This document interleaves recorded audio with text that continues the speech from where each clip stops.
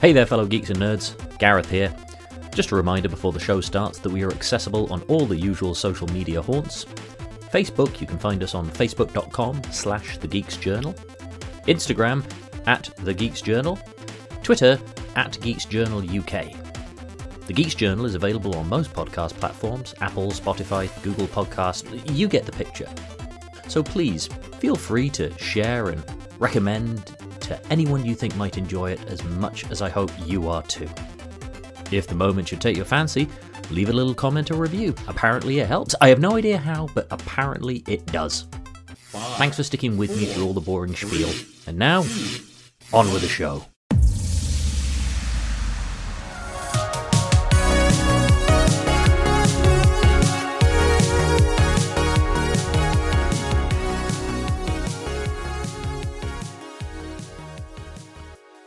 Greetings and salutations, fellow geeks and nerds. Welcome to the Geeks Journal podcast, the rewatch show where old friends reflect on films from their past and see just how well or how badly they've held up along the passage of time.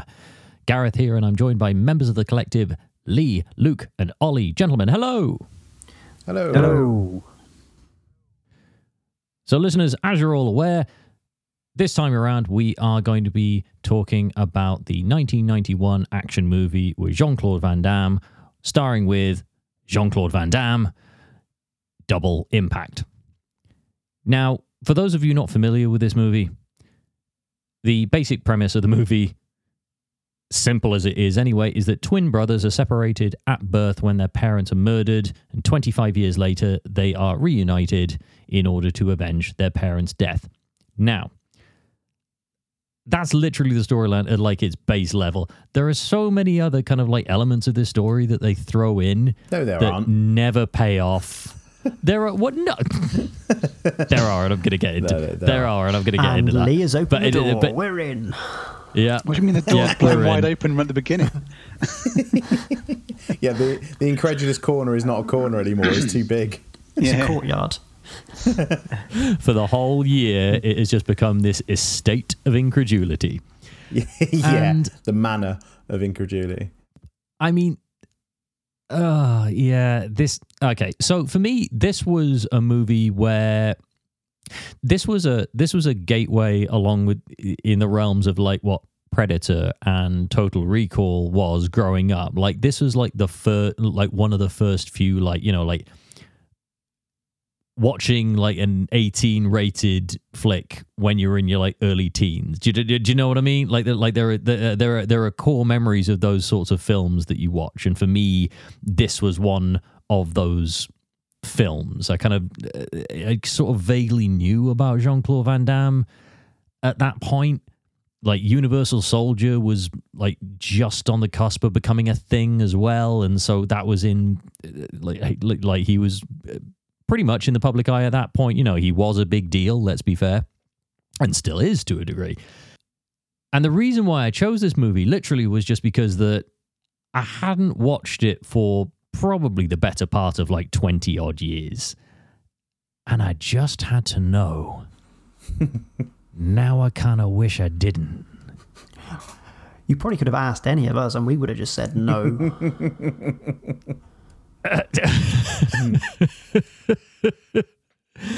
So I mean, like, that was my history with it. It was a very early viewing in my formative years. I mean, just a quick round table. Ollie, had you had any previous with this flick? I've seen bits of it on and off, and I knew of it, but then I could quite easily just be getting it confused with any of his other films, like Bloodsport or Kickboxer or Lionheart. How dare you, where sir? it pretty much does the same thing. There's the same pose on like the cover. But I do know what you mean about the gateway thing. I think mine were more like Die Hard and Lethal Weapon, those types of movies. Yep. So I get where you're coming from, and it's a real like easy way in. Luke, what about yourself? I've got one question. Is there another film where he's got a twin in it? Or is this the only one? Because I feel like I've pretty sure this is the only one. Then I must have watched bits of it at some point, but I wouldn't have a clue. I mean, I was aware of it like Ollie, but I thought I'd watched it. But I mean, Again, this was probably 20, 30 years ago. Does he not meet himself in Time Cop? So maybe. I think I've seen Time Cop, but I mean, like, I thought I'd seen it, but some of it rung a bell. But again, might have just seen the trailer for it. So let's go. This is my first watch. I need to spin around to Lee and just say, I will not have a bad word spoken about Time Cop. Do you hear me, sir? Never seen it. Absolutely outstanding movie. I almost chose that instead. I nearly sprung for all of you to watch that. Like, I've got a question. Are all his films in the Season of the Lemon? Well, we've done probably one of the best lemons that he's done already. Yeah. So, Lee, I mean, I'm pretty certain I know the answer to this, but what about you? I was aware of it, but I've not seen it. So this was a new experience for me. Thanks? Question mark. Lee says with a poster behind him now. Yeah, in my JCVD shrine that I call my office. I mean, yeah, I don't. This, I know that we said this about Fantastic Four, and that went on for a while. At the recording, but I think this may end up being the shortest recording we've actually ever done. Yeah. Right, so we just end it there then. Let's try and break this. The end. Yeah. Thanks for listening, folks. And, thanks for stopping by, listeners. See you at Christmas. Don't watch it. No. Yeah. So, yeah. Long story short, don't watch it. Long version. Let's get into it and tell you why. Do watch it, and then you realise why.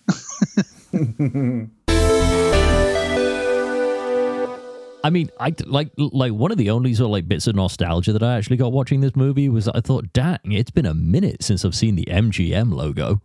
Like that kind of took me a bit by surprise. Oh yeah, and I was like, oh, Bond's got pedigree. That's how this goes. Oh shit! Yeah. Even though, I mean, I can't remember the guy's name now, but the main sort of one of the bad guys, Griffith, felt like a Bond character. He really did, actually. That's a really good 100%. 100%. So we got like they just go straight into the title sequence on this. There's no messing about. One thing that I didn't realize, kind of growing up when I first watched this movie, I did not realize how many fingers that Jean-Claude Van Damme had in the pies of the production of this movie. I was going to say, I'm pretty sure he's got a normal amount of fingers there. I wasn't sure where that sentence was going. You were exactly the same. I was just like, looking at a picture, no, he's got the normal amount. How many have you got? Oh, you talk about hands. He's got a short thumb. So, because Jean-Claude Van Damme was a producer, he wrote the screenplay, like co-wrote the screenplay. Well, that wouldn't have taken long, so yeah. With his brother. I'm amazed. Yeah, okay, Luke, real talk for a split second. Like, what? There's not two of them? What is your awareness of this movie? I think I watched the wrong movie. Because yes, listeners, you getting mixed up with like Double Team or Deep something. Impact. Deep Impact. And like I watched Universal... Deep Impact and Double Dragon. double Deep Impact. No, do not Google that, listeners. Do not Google that. You will never be the same again. Hell. Why didn't we watch that? That movie is unreal. We almost did. I forgot it was on Prime. Otherwise, we 100% would have done that. Spoilers for next month. Oh God! I mean, I completely lost my train of thought. Well, did you watch like the double with what's his name, Jesse Eisenberg? Jesse Eisenberg. No. Do you know what? Different. Do you know what? Okay. Like spitball this for a split second. They do Double Impact, but it's Jesse Eisenberg instead. Oh. I think that probably would have been a way more entertaining movie. Imagine how like neurotic the pair of them would be together. It would just be appalling. Neurosis black hole. Anyway, Van Damme had his fingers in all the pies. Yeah, cocaine. Yeah. So listeners, Cocaine I probably pie. should have also explained this at the beginning. So the twins that are separated at birth are both played by Jean-Claude Van Damme to bonkers like levels. say what you will, he actually does characterize both of them quite well, I think. Oh, completely. Yeah, but all I got is like slip back Jim and whatever. Cool hip Jim. Cool hip Jim. Well, that's it. Yeah. Hair forward, hair back. Head back. Yeah. Yeah. But yeah, I did like I didn't realize kind of like how much into production of this that Jean-Claude Van Damme was actually involved in, and it just kind of made me think like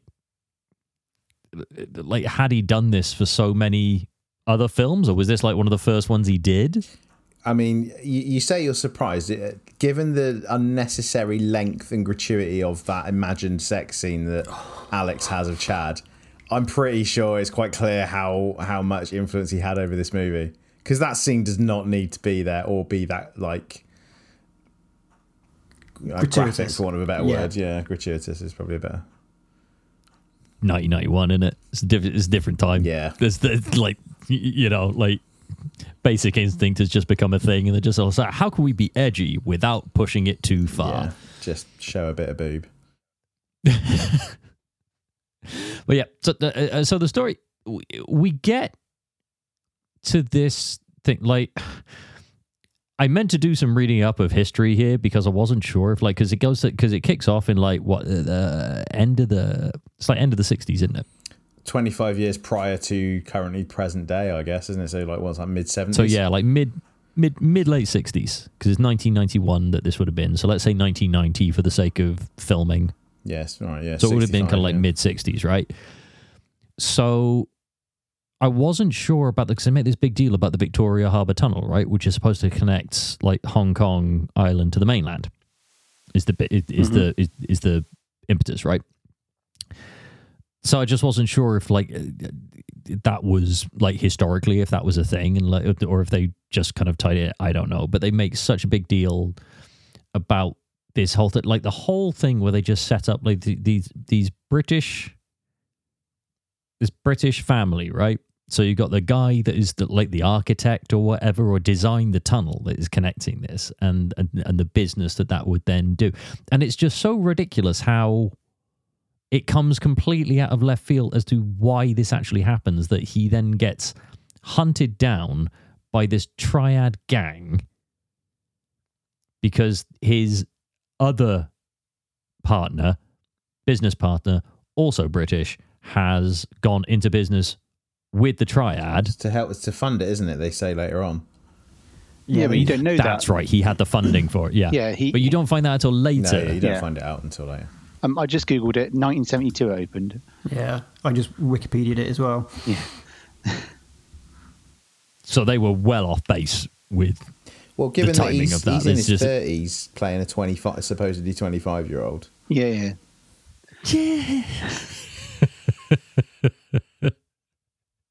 But what got me, like what was hilarious? So, okay, just to gloss over this quickly, because we got this whole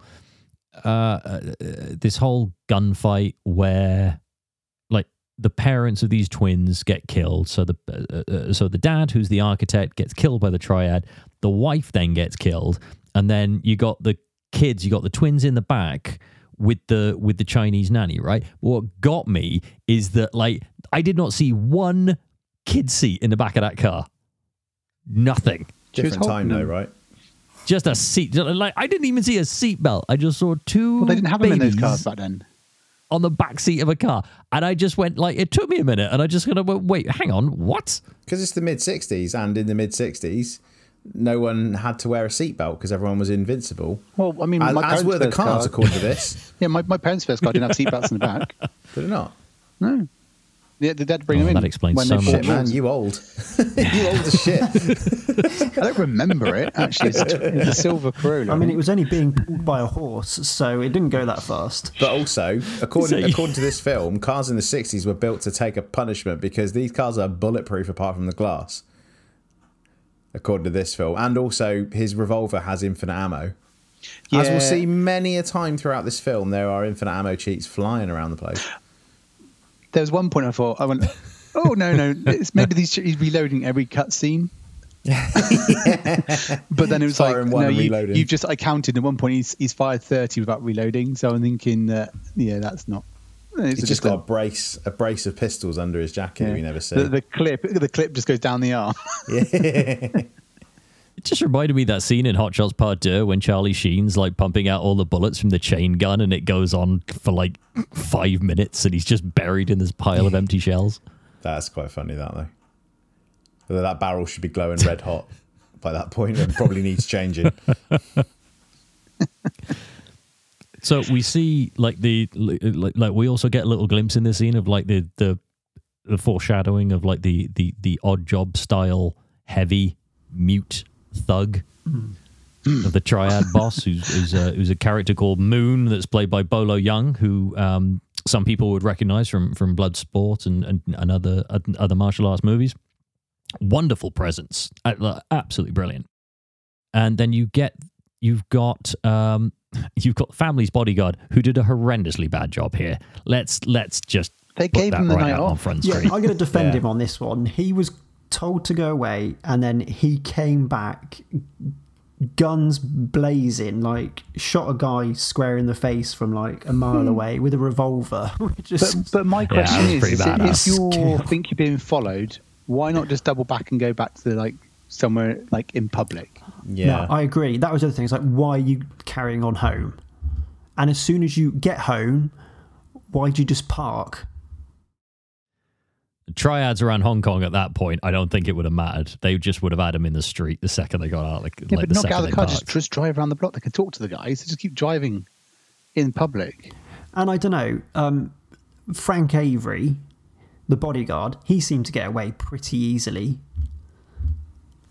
Yeah. Nobody thought let's check in the bushes over here, like with a baby as well. He ain't exactly sprinting, is he? And he's got shot. And he's shot. Yeah, and then just jumped on the nearest boat in the harbour and ended up in LA. France.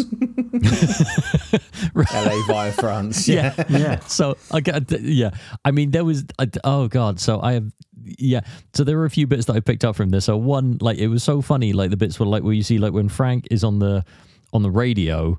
I nearly said phone then, it was 65. So when he's on the radio talking to the dad, talking to the architect, the stunt where he pulls the 180 and then drives off in a thing. He doesn't drive off, it's someone else in the car. Yeah, it's quite clearly someone else That's in what I the thought. car. Right? I was watching that. I just thought that hair is a little bit too slick for that to be Jeffrey Lewis. That is it went not more good. Had more volume and was a lot darker. It kind of just like is it Bobby Slicks Charlton back. where it just kind of went up to this, waved a little bit, doesn't it? Then comes back No, down. it's Yeah, like, I had a little bit of a Shang thing. Tsung driving the thing.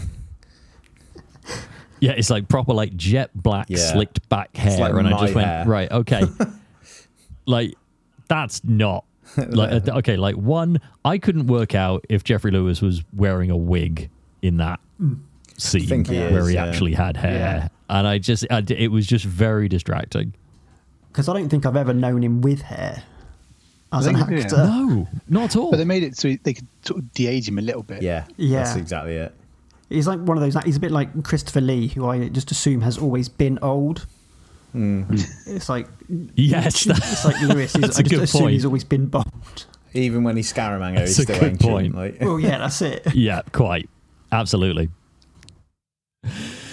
So after the crazy escape and they get away, so the nursemaid, who you get the impression either doesn't speak English or just didn't really gauge that, wait a minute, I was once looking after 2 babies and now I've run away with 1. I think she was just scared shitless. Yeah, Let's face it. Yeah. none of us have been under fire before, right? So how can we tell?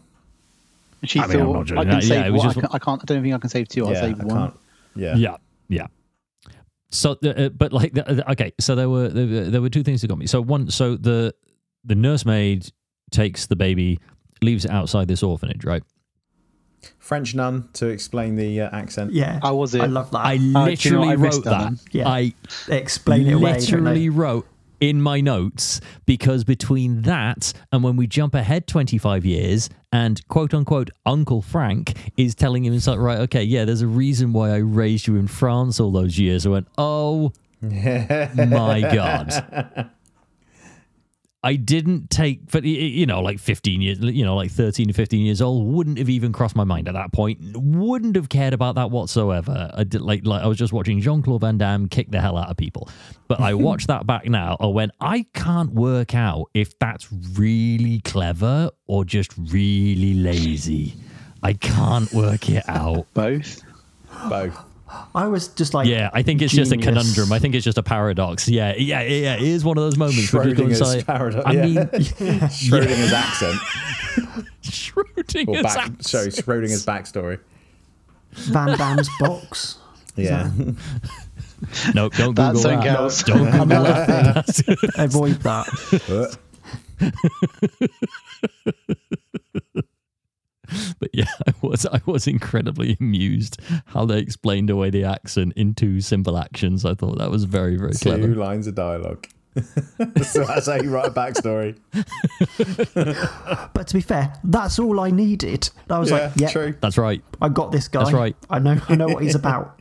Sometimes you just have to take for granted that the audience are going to put 2 and 2 together and luckily get 4. Or 1 and 1 and get 2 in this case. So we jump ahead 25 minutes. I wish you jumped ahead 25 minutes. We jump ahead 25 years in the story, and we cut to this. I watched this and just like literally in my notes, I just went, aerobics in the 80s were wild. Like there's I'm pretty sure that's definitely written by Van-Damme, this scene. Yeah, exactly. Yeah. Oh my God. Put a woman in as little clothing as you possibly can get away with. I do karate, that was I can do the splits. I mean, to be fair, as well, when I say to be fair, I've got to be very careful how I tread here. But what's the because that was the thing, like aerobics wear, what have you, in the 80s was pretty much the same as that. What's the Ollie, help me out here because the others probably won't remember. What's the movie that Jamie Lee Curtis does with John Travolta? Can you remember? Oh, Staying Alive. Was it Staying Alive? No. It's the other one. Go on, Lee. I thought you were going to ask him what's the name of the clothing they're wearing. Yeah, or something. to be fair, I thought he was going to ask what a leotard was as well. Yeah. So. Yeah, Ollie, you look as though you're bunching up at the moment. What are you back? You look like you've worn that before, Ollie. But yeah, there was a movie that Jamie Lee Curtis and John Travolta did, and I just remember there's this famous like aerobics scene that Jamie Lee Curtis is doing in that, and it's like the Eric Prize video like all over again. It's just very like it's just very questionably. I have just looked it up. Very questionably exposing and clothing. It is perfect. But I think there is a similar scene in Staying Alive where Travolta is learning like the routine for a Las Vegas stage show, and it's very similar. Right, yeah. But I think in that, John Travolta wears even less. I think it's just like gold pants. You pulled that video up remarkably quickly, Luke. Well, literally, when you Google John Travolta and Jamie Lee Curtis, that's the first video that comes up. Yeah. For the benefit of the listener, Luke just showed us a video clip of said scene. So what I found hilarious in this bit, because of course, like while Jean-Claude Van Damme is like just awash in a sea of women in this aerobics class, right? Is that you got Frank, Jeffrey Lewis's character, with a private detective looking at a photo that is literally Jean-Claude Van Damme dressed differently with slick back hair, and he says the words, "It's got to be him." I went, "Got to?" It's fucking really? obvious. Yeah. Right? I think, like, seriously? Unreal. And then of course, like this when it jumps ahead a little bit, and he's talking to Alex, who's the first character that Jean-Claude Van Damme's playing, and gives literally the exposition dump of the century.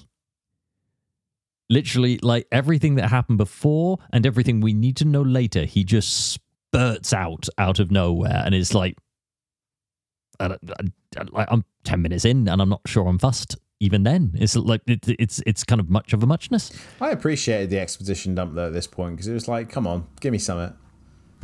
I need something.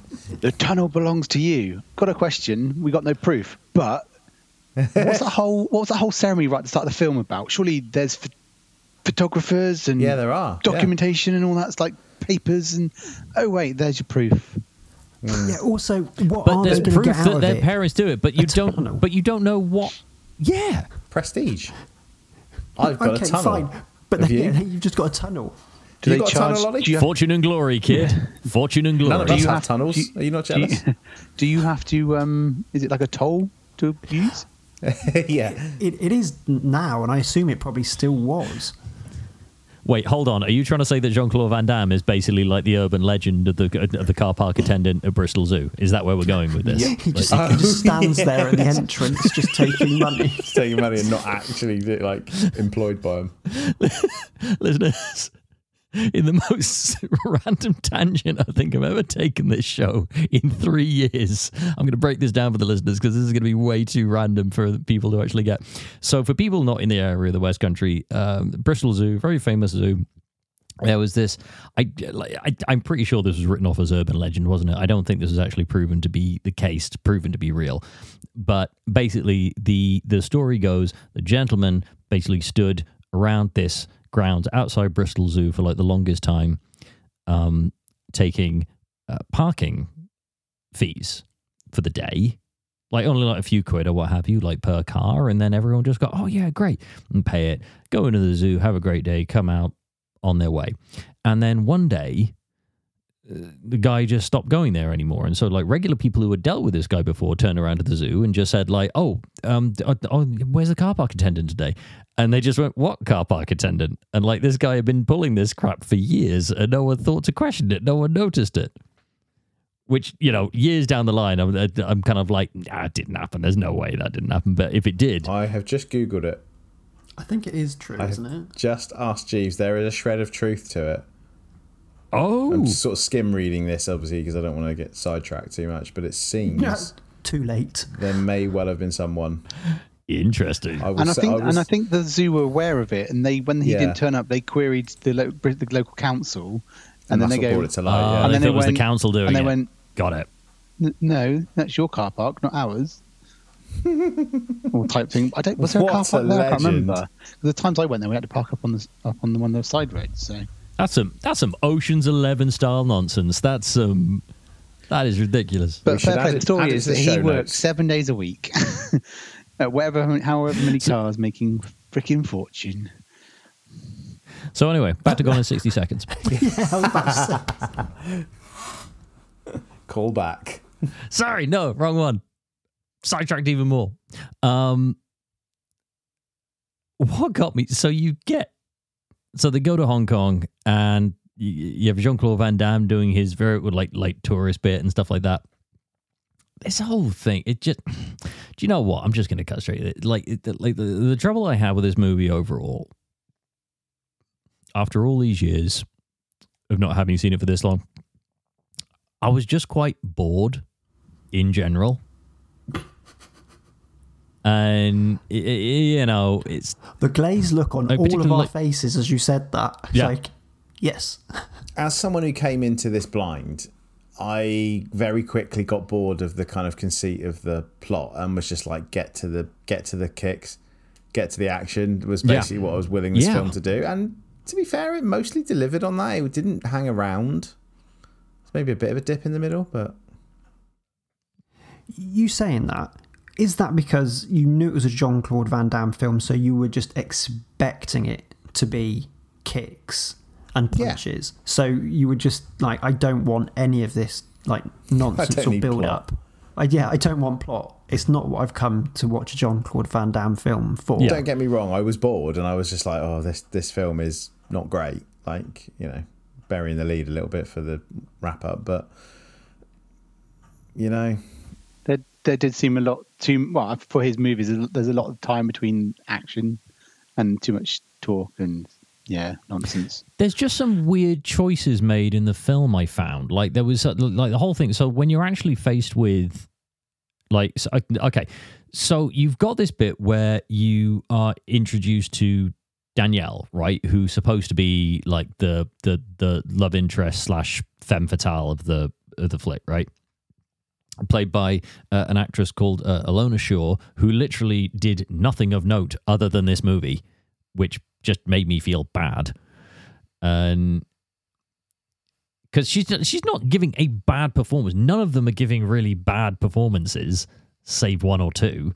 But it just boils down to the material in the end. And you like it's saying about odd choices. There is a moment where we're faced with, faced with Alex is this twin, the rotten seed of the pair. The Danny DeVito of the pair. But the thing is, the whole film makes you feel for him more than I think. Chad's a spoiled brat that needs to be beaten the shit out of. And the fact is that when you first meet them, Alex headbutts Chad, knocks him out, and comes to because obviously Danielle's thinks it's him, obviously, but completely wearing pink shorts and black boxer shorts, whatever, black silk underwear. Yeah, so it's like. And then obviously he still then pulls the chair out and he's like that and he's still staring at her going, the whole film he's just trying to get with his brother's girlfriend. It just doesn't feel right. Is he just being a nice guy? No, he's not. He's just being a nice guy. Yeah, but that's how the film comes across. It's not. No, I disagree with that because like that's the whole point of all right, at the beginning, one, he doesn't know who she is. In terms of like Alex being a thing, right? And the second that he finds out that Alex is his brother, that he has a brother, in terms of Danielle, I think Chad acclimatizes to the feeling of family and having a brother much quicker than Alex does. I think Chad is like once he realizes what the situation is, which is what that, lest we forget the vision, the unnecessary sex dream sequence that we see later isn't Chad, it's Alex. And that's the point where they have a moment and then like Danielle goes off and then Chad just sticks to sailing the boat. And he's just realized it's just a moment that passes, and you get the impression that it's like that's the whole thing with the ending as well. I have to disagree there, and I didn't think I was going to be so animated about one element of this movie, but apparently here we are. But that's your opinion. My opinion is I think he still would have tried. Wait, what? Wow. But it is interesting that sexy dream that's had. Is it even Van Damme that has it? Well, yeah, it's Alex having it because he's in a drunken stupor. Hang on a second. I think you need. We're skipping way ahead here. Yeah, okay, but this is too. Or maybe it's meant to be both of them. Maybe he's having those thoughts. I don't think it is Van Damme. I think it's Danielle's character having it. No, it's not what. No. Did you not? Definitely Alex. I genuinely. Wait, what? No. That is Alex getting drunk and thinking Chad's doing his girlfriend. Yeah, absolutely. Eloquent way of putting it there. Oh, right, yeah. He's making essential love to his girlfriend. That's better. Thank you. Ollie's like, I need to go home and rethink some things. No, I genuinely I get what you're thought saying. it was, the way it's cut, it kind of I thought it could it was imply her, that it's her putting the dress the one on. In the ship, kind of like getting changed, and she is almost looking up to him as he's like on the upper deck, like thinking about him, like, oh, he's just up there. Yeah, he is. Wait, what? Like there's only the two of us on this boat. I think the implication is that it's Alex thinking that that's what Chad's gone off to do, because he's like, where has he gone, and why? Like, I don't know if he. I realised that, put and that's why to get that, or does he find out that before they get back? No, he phones up his mahjong place and then speaks to the guy and goes, "Is my brother there?" Yeah. Who's he with? Yeah. Danielle. He's with Danielle. And this is like, what? Get them on the phone right now. And that's when the guys turn up. But I'm gonna swing this back because we have about like 40 minutes of other nonsense before this. But we're trying to happens. skip that. Skips the end. Yeah, we are literally doing it spaced. But like, what if I was 11? So many weird choices in the sense that, like, at one point, like when you see Alex for the first time and they're having this big argument with, again, another exposition dump from Frank in terms of like him being his brother. And he even says, like, look at each other for God's sake. And you see, like, some very odd green screen. Some really weird eye lines where they obviously didn't marry up the kind of two halves of the set and the eye line. They hadn't worked out how to do the tennis ball on the stick yet in order to, like, they made that or work. Just have a guy stood the other side of frame at the same height as Van-Damme. Well, again, it's not like they were getting someone completely different acting against that wasn't going to be there. Like, Jean-Claude Van Damme knows how tall he is because he's that tall. He's him. It's, you know, you just gotta say, it's like, just it, like, if you're standing straight, just look straight, man. Like, this isn't rocket science. It's the coke, man. He can't. Yeah, he's 10 foot tall when he's on coke. He looks down at everyone. But there was this one moment where I just went, like, he's literally thrown a cigar on the floor and stamped it out, and it wasn't lit. They get through a lot of cigars in this movie. It was just, but some of those were at least lit. This one was like, it just wasn't lit, and he threw it down and stamped it out. I was like, when he was a bit angry though, and he just went, he didn't have it lit, and he was like, just like just crush something without smashing stuff up. Yeah, I guess he does do it again later on. Like, maybe he likes to pretend to smoke and then just pretends to put it out. So we get a sense of like because we haven't really seen a decent fight other than Jean-Claude Van Damme headbutting himself in this first scene. I mean, he kicked some Chad kicked some guy in the karate studio. Does, yeah, in the karate dojo, yeah. Oh yeah. Sorry, yeah, I do want to go back to that a split second because like that would, I mean, surely this is a lawsuit waiting to happen. Like, he's going to come back from Hong Kong at some point. I'm sure they're going to lose their business by just closing up and going off. I think after everything going on in New York, I think him booting a guy in his dojo is the least of his worries, given the amount of murder he's committed. He just went to Hong Kong, did a bit of murder, and then came back. Oh no, I kicked a guy in a dojo. So once. much murder. I mean, like, not even that, but like in terms of like criminal damage, theft. Oh God! I mean, yeah. That's one bit I'll get to in a bit, but I just went, okay, that was quite good. But you got this bit where like Alex is doing like these shady deals on his boat, right? Where he's got the Beamers. Oh fuck! I forgot about that. Yeah. So it's not the Beamers.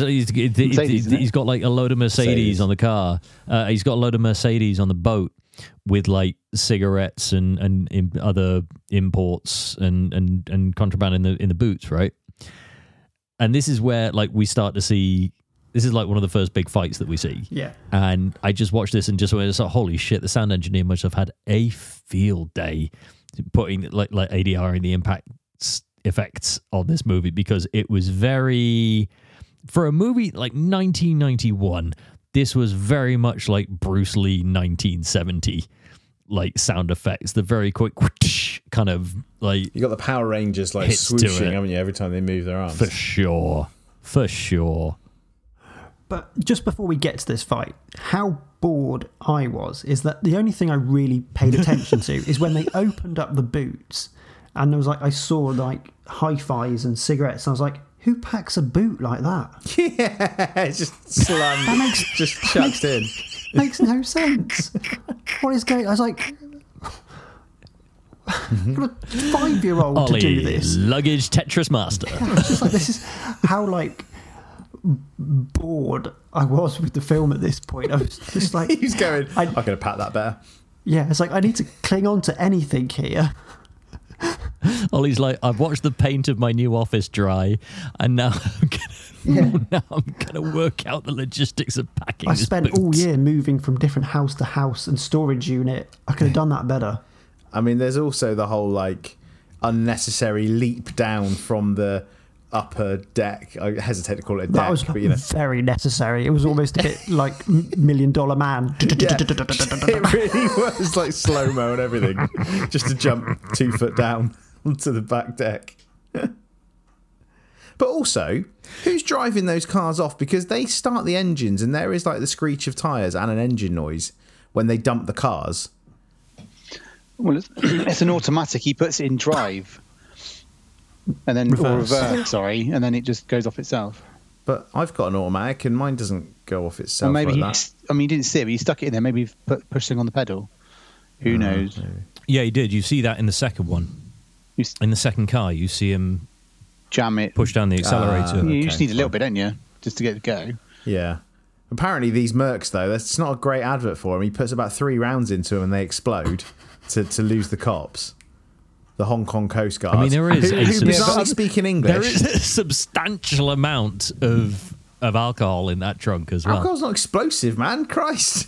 Yeah, but it's Hong Kong and it's owned by run by Britain at the time, British wasn't it? rule, yeah. British territory at the time. So obviously a lot of them will be probably British, thinking I'll speak English because that's more likely what everyone's going to know. True. But yeah. Very true. Sorry, did you also just say it's not like alcohol isn't explosive? I'm going to refer to a Molotov cocktail here, and you're going to tell me it's not explosive. No, but a Molotov cocktail is petrol inside an alcoholic bottle. They just put petrol in it and stick a rag in it. It's not full. It's not a Smirnoff, and they just stick a rag in a Smirnoff. They empty the vodka out. I mean, if you've got some alcohols, if it has a high alcohol content, but it's not going to explode. It's flammable. not going to cause a car to explode from a couple of bullets. It might catch fire. It's also eventually. a car. It's also a car. It's like it's not GT. If it's not GTA, like if you can fire hundreds of rounds at a car and it will not even catch fire. This is. I cannot believe Hollywood. with the level of bullshit in this movie, this is the hill you're dying on. Pretty much. It's like we need to escape, and also it's a big harbour. They could just go round the cars. That's the first thing I thought. I was just like, they're not turning left, turning right. Also, this is very much Charlize Theron and Prometheus. We're just going to go to the side, motherfucker. I even shouted about the cinema almost. I was just like, how to run away from a donut shape, or how not to. Also, why was the officer like constantly watching through the binoculars? They were like 50 feet away. It's like that looks like Jean-Claude Van Damme. And another Jean-Claude Van Damme. Yeah. Wait a minute. There's 2 of them? Yeah. Oh my god. We have to inform the press. I love that we actually were like 30 minutes into the movie and we've only just dealt with the concept of the bridge at this point as well. Because that's when they're all sat around a table with Danielle as well. And that's when Frank gives another exposition dump to explain about the whole thing about the bridge. And it's like, yeah, it's your birthright. What that's supposed to mean, I don't know. Because Ollie, as you pointed out, it's not like they... Tunnel. You know what I mean? One goes over, one goes underwater. It's fine. It's the same thing. Yeah. Every engineer screaming at us now. Yeah. We should just call it the MacGuffin. The MacGuffin, yeah.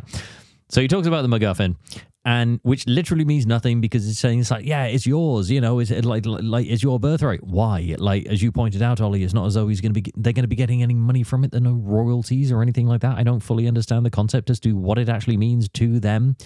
And like Danielle is literally the only one at this point is saying, so you have evidence, right? You actually have means of proving that this is real. It's like, I don't need evidence. I was there. Oh, okay. Oh, well, then case solves. Bravo. And I think that's half of it. It's like, because you don't know what they want to get out of it, what's the reason? The 0 point for them, like, continuing their, like, escapade. And let's face it, neither of them are putting themselves in danger. The person that is actually Danielle for to dig out the evidence. Part of this film. Definitely. Well, she pretty much gets sexually assaulted in the second time she does it, and that was really uncomfortable to watch. It's just like, oh, this is not aged well. It's what, it's meant to be like a bit of a sexy scene, but it's just like that's really inappropriate. It's not, definitely not. I mean, there are two. Okay, so there's.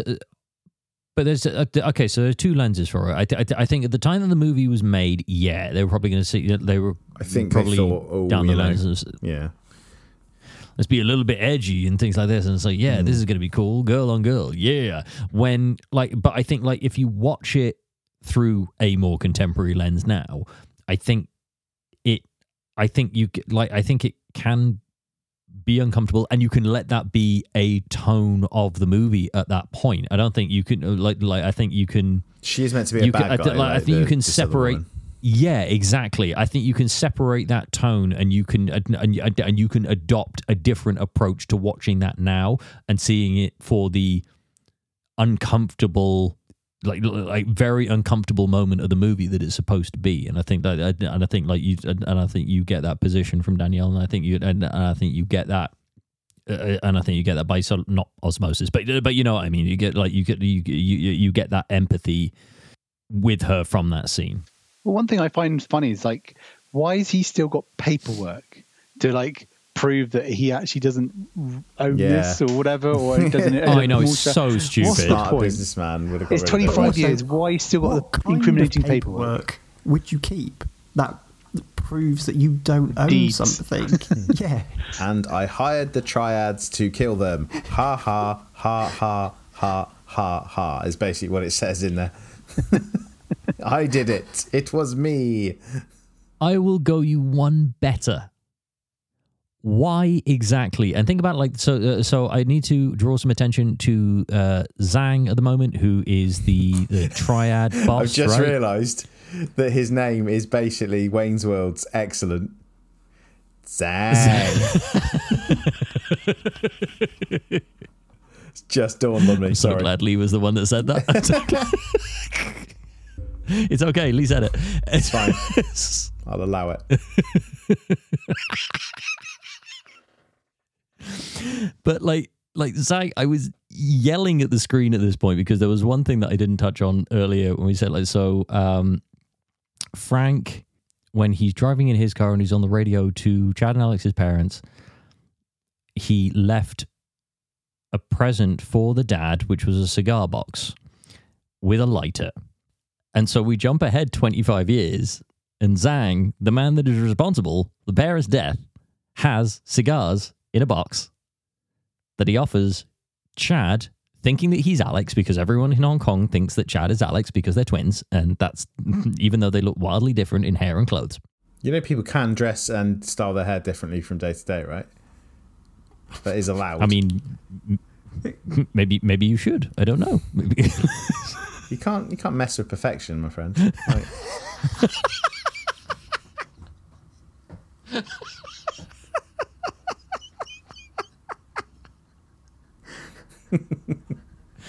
Anyway, back to Gone in 60 Seconds. And that's the end of the episode. yeah, and on that bombshell. Can't believe you said that.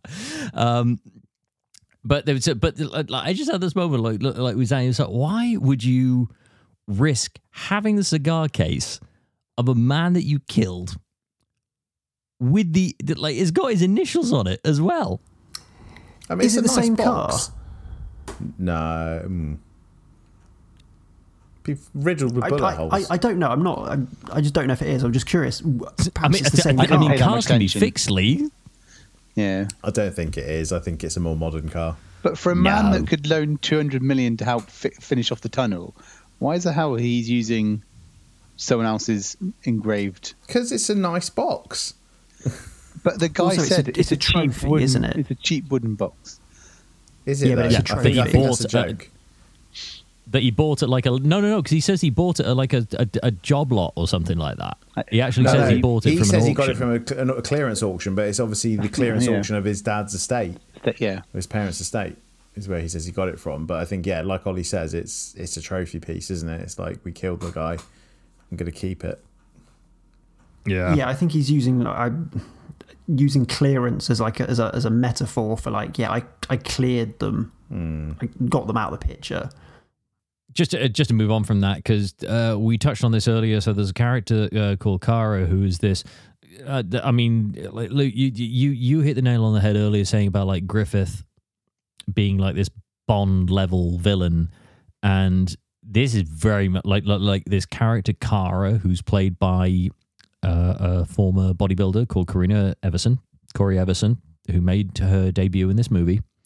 Is again like a Bond level, like Grace Jones level Bond villain, like femme muscle fatale in this, and to an extent, ain't doing a bad job. To be fair, I think this one I think there's a lot of like pocket moments for people in this that they actually do a very good job. It's just the fact that like for a concept of story that is so basic, they try to throw in other elements of story to try and like maintain some sense of like thriller and things like that. And Lee, you hit the nail on the head where it's like, just get to the next kick, please.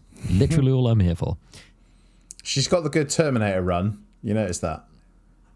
She does a good Terminator run through the city, through the market. Yeah, it's great. I think she did a really good job. I think, you know, if you remade this movie now with some plot, you know, with some plot, I think you know, absolutely batshit mentality aside, you know, you have people like Gina Carano. Wow, you don't anymore.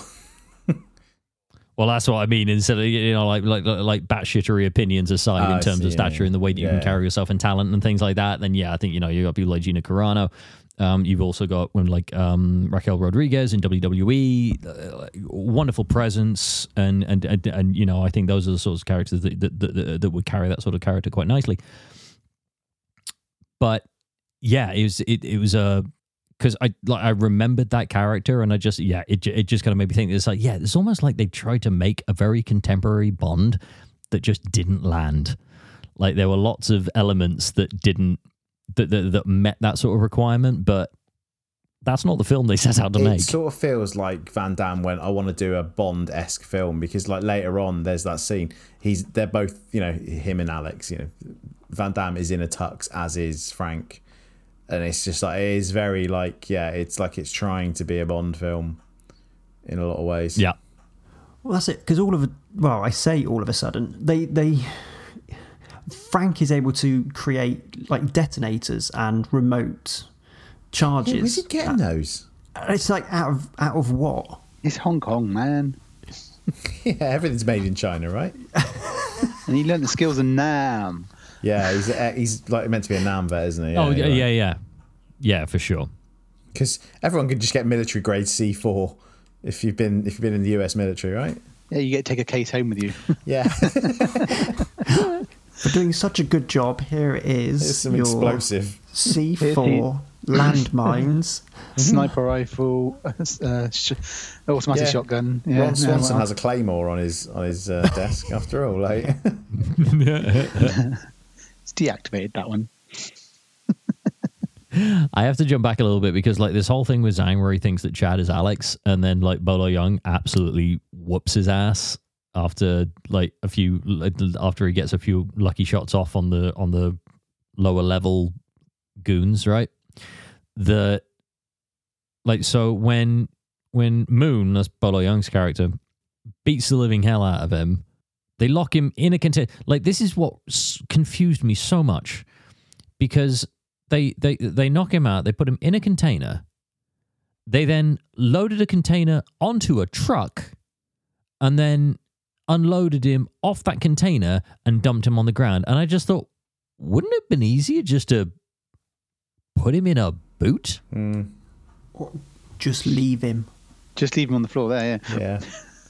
I mean, fair play to Van Damme. He does sell that scene, like that he's having the shit kicked out of him and being slammed against that. It's a great container, scene, right? It actually looks pretty good. I did have to cringe a little bit, like just I can't remember if it was before or after the scene. There is a shot of a frog being decapitated in this film, which I was not prepared for, and I was like, "Oh God, that's awful!" That was before. Yeah, it's where they sit down and they start talking through a plan. Oh, they're eating, yeah. And then he upsets Danielle. Yeah, but I get that like that kind of stuff goes on, but fuck me, don't put it in the film. Jeez, or at least like why hasn't that been cut out in more modern cuts? I mean, is there a reason why? I mean, the frog wasn't alive. Is there a reason why it would? It was alive. I think that's what. I didn't spot that. Caught me off guard. I was just like, I know they're trying to portray authenticity, right? Yeah, and the markets of Hong Kong, but it's just you don't need to show it. No, even 30 years ago, you didn't need to show that on film. I'm surprised, really. I was like, oh God, they've just killed a frog like on film. It's just like, but that's the interesting thing about this film, because at some point I think it's a comedy.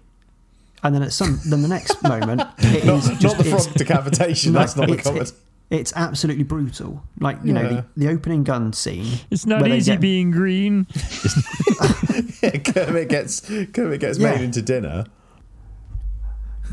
They never quite get the balance right in this film. And there's also the scene where they're creeping around the shipyard, and that's all a little bit comical. Don't fuck this up. Yeah. Cover my ass. God damn it, Chad. But yet then the fight scenes are so not graphic, but, you know, they're brutal. They vary. Yeah. Thing is, there's a lot more guns than fight, like proper fist fights. What I expect. Well, I don't know. I think that like there is a fair bit of fist fight, more later and at the start on the boat and stuff like that. But like just going for one, there is so much slow mo in this movie. It gave me a headache. But some of the fight scenes, and it is brutal in places. Like, we literally see like so much neck breaks. So many neck breaks in this movie. Like Bolo Young kills one of the goons because he like lost or something like that, and like kills him right in front of Chad. Then you've got another bit when like Alex is going all stealthy when they're going to blow up the boat, and he does the whole thing where he like has his hand in front of the guy's forehead and then like punch him in the back. Like that's one thing. That's an image that has stuck with me for years, because watching that as a kid, I was like, oh my God, like that was like so quick. Yeah, it's just, I get what you're saying. It's like peaks and troughs, but there's a lot of fight scenes in this that just made me go like as a kid, I was like, oh, that's surprising. There's, I think, to Luke's point, I think the gunfights are longer in this than a lot of the fight scenes. I mean, can we point out the comedy of there's the infinite ammo cheat when he pulls out the second pistol and all of a sudden his guns have infinite ammo, and also the bit it's some sort of room, like I'm guessing it's like a drug kind of workshop lab type thing, and they are firing at each other from about 3 feet away in like the wide shots, and it's just hilarious. It's like Looney Tunes-esque in terms of, like, you know, he's here and he's here, and like, you know, they're within arm's reach. They could literally like throw the guns at each other from that distance. So didn't someone do that once? Wasn't it like Naked Gun, like one or two or something like that? Yeah, it's literally Naked Gun. That, they're like the other side of an aircon unit or something on the roof, firing at each other. So obviously we're in the factory where they obviously the meeting that Chad got beaten up. He knew about this drug thing operation going on, so they've obviously gone there to blow it up. Obviously, one thing that made me chuckle is obviously they went and put there's a massive like flammable tank outside of whatever's inside, and then they could have easily hidden this bar of C4 anywhere, but they had to stick it right on the side in full view of everyone. And I was like, okay, why? And then of course Chad's waiting outside whilst Alex is inside, and he's like about to plant it on an engine of a boat that's inside the shed, and then Chad knocks some guy by kicking him in the head, and he falls over and then disturbs everyone, and all goes fine. The guy comes out the door, and all he done is just duck next to the boat, and he just walked straight past. Yeah, he's like in full, like the light is on him, and there's lights on his face. How's he missed him? Yeah. And then obviously he then jumps through the wall or something into this drug thing. Yeah, he does. But when they're shooting through, you can see all the powder just go up. Surely he'd be freaking high as a kite by the end of it. I mean, Van-Damme's probably used to it, but I mean, it's just another Tuesday for him. He's like, ooh, pupils are dilated. It was Tuesday. See the reference. Bravo, you get the reference there. Bravo, sir. It's a ridiculous scene, but I mean, yeah, infinite ammo, that got me. And the roll and fire at the same time in slow-mo. And how they can't hit him at all, but he can hit them perfectly in the chest in every single shot. They try and make it look like a cool move where he does like a forward roll, ends on his bat, and then just looks up and shoots upside down at someone. It's like, was that meant to be cool? That's the one when he went through the wall. Yeah, that's it. And it just looks silly. Like Unreal. Oh, I Unreal. I did like although that bit where they were setting the explosions, I did actually write down like there were some pretty decent live pyros actually. Like some of the pyrotechnics that they used in this movie were pretty good. Yeah, that's where the money went, right? Yeah, completely. I mean, I was amused by the size of the bloody laser sight on the guy's hand cannon when he's pointing it at Chad, because it's not a euphemism, people, that this Desert Eagle that this guy's pointing. I'm like the fact that he waited to. Why didn't you just shoot him? Yeah. Why just like going? Had him dead to rights. And then Frank just took ages to snipe him. It's the bad guy mentality, isn't it? It's like one step away from monologuing. It's that like they get like it's the waiting for absolutely nothing. I think also we're forgetting that this is 30 odd years in the past, and laser sights were not as ubiquitous then as they are now. And so why it's so big. And I'm pretty sure that's a very similar gun to the one that Arnie has in the first Terminator that has a laser sight on it. It's not a million miles away, right? In terms of the bulk of it. Arnie's is a revolver. Okay. But the laser sight on it is ridiculously big compared to nowadays, where a laser sight is about the size of a AA battery. Like, Oh yeah, don't get me wrong. It's the it's the mobile phone equivalent, isn't it? Like it's the brick from the late 80s or anything like that, and like compared to what we have now. But it was just one of those things that just caught me off guard. We're like, oh yeah, okay. he doesn't need it. I don't know why he's got the laser sight at that range. No. And like, literally 5 feet away from him, and he still can't hit him. So like during the club bit, the whole like Tux bit as well, it was just little bits and pieces where obviously it's like you have like Jean-Claude Van Damme, he does this like kicks a guy over, and I don't know why that table was screwed to the ground. It just kind of made me go, health and safety just didn't give a fuck in this movie, did they? Like there was like that guy literally hit solid wood and rolled onto the floor. Hong Kong stunt actors, there is a lot less health and safety laws. Like you look at any of Jackie Chan's films, you would not be able to do that in Hollywood, but they could do it there. Like there's stuff that the kind of Hong Kong stunt teams do that is just like they've got no safety equipment at all, and they'll just do the stunt. So I mean, reading some of the Jackie Chan's, it's badass. I mean, there's so many people that they go, well, we want you to do this. There's like loads of people lined up to do it for whatever pay. Then they just do it, and they were so good at it. It's like I watched an interview with Michelle Yeoh, and she went back over her I think it was Vanity Fair on their YouTube channel, and it's like she went back over her career and like showed some of her early stunt work on like some of Jackie Chan's movies, and she's like, yeah, I didn't have any safety equipment or anything. I'm just literally crawling on top of this van, and I had to hold on really tight as they went around the corners and things. It's just another sort of world to us compared to. But that's kind of what day. makes it believable.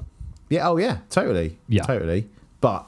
Yeah. Honestly, that makes me love that woman even more. I think that she's an absolutely treasure. Brilliant. Yeah, because I think one of Jackie Chan's his first stunts was a backwards somersault out of a second floor window. And he had to do it, turn, and then sort of not land properly on his feet, but obviously lands on the mat. And he kind of half missed, I think. But he didn't quite do the thing, and they thought, oh shit. And he got up and goes, right, let's do it again. And that's how he made his name, because he went up and done it again for a third attempt, just to get this proper shot. As a stunt actor, yeah. Yeah. I mean, I remember there was an outtake it was Rush Hour 2. And damn, he's not going to be in Rush Hour 3. Not that one, but that is one of my favorites. But like Jackie Chan, like properly fumbles, like hits the ground. It's a bit where like he's going through the cashier's like grill. Oh, the casino. Yeah. Oh, there's loads of attempts. And it's made to fit him so he can slide through it. And he hits it at slightly the wrong angle, so then he just kind of half of his body kind of goes through it, and then he just can't go any further, and then he falls backwards. And everyone's like, "Oh shit!" Like, and it's like, "Jackie, you okay?" And he just gets up, shrugs it off, and goes, "Jackie, always okay."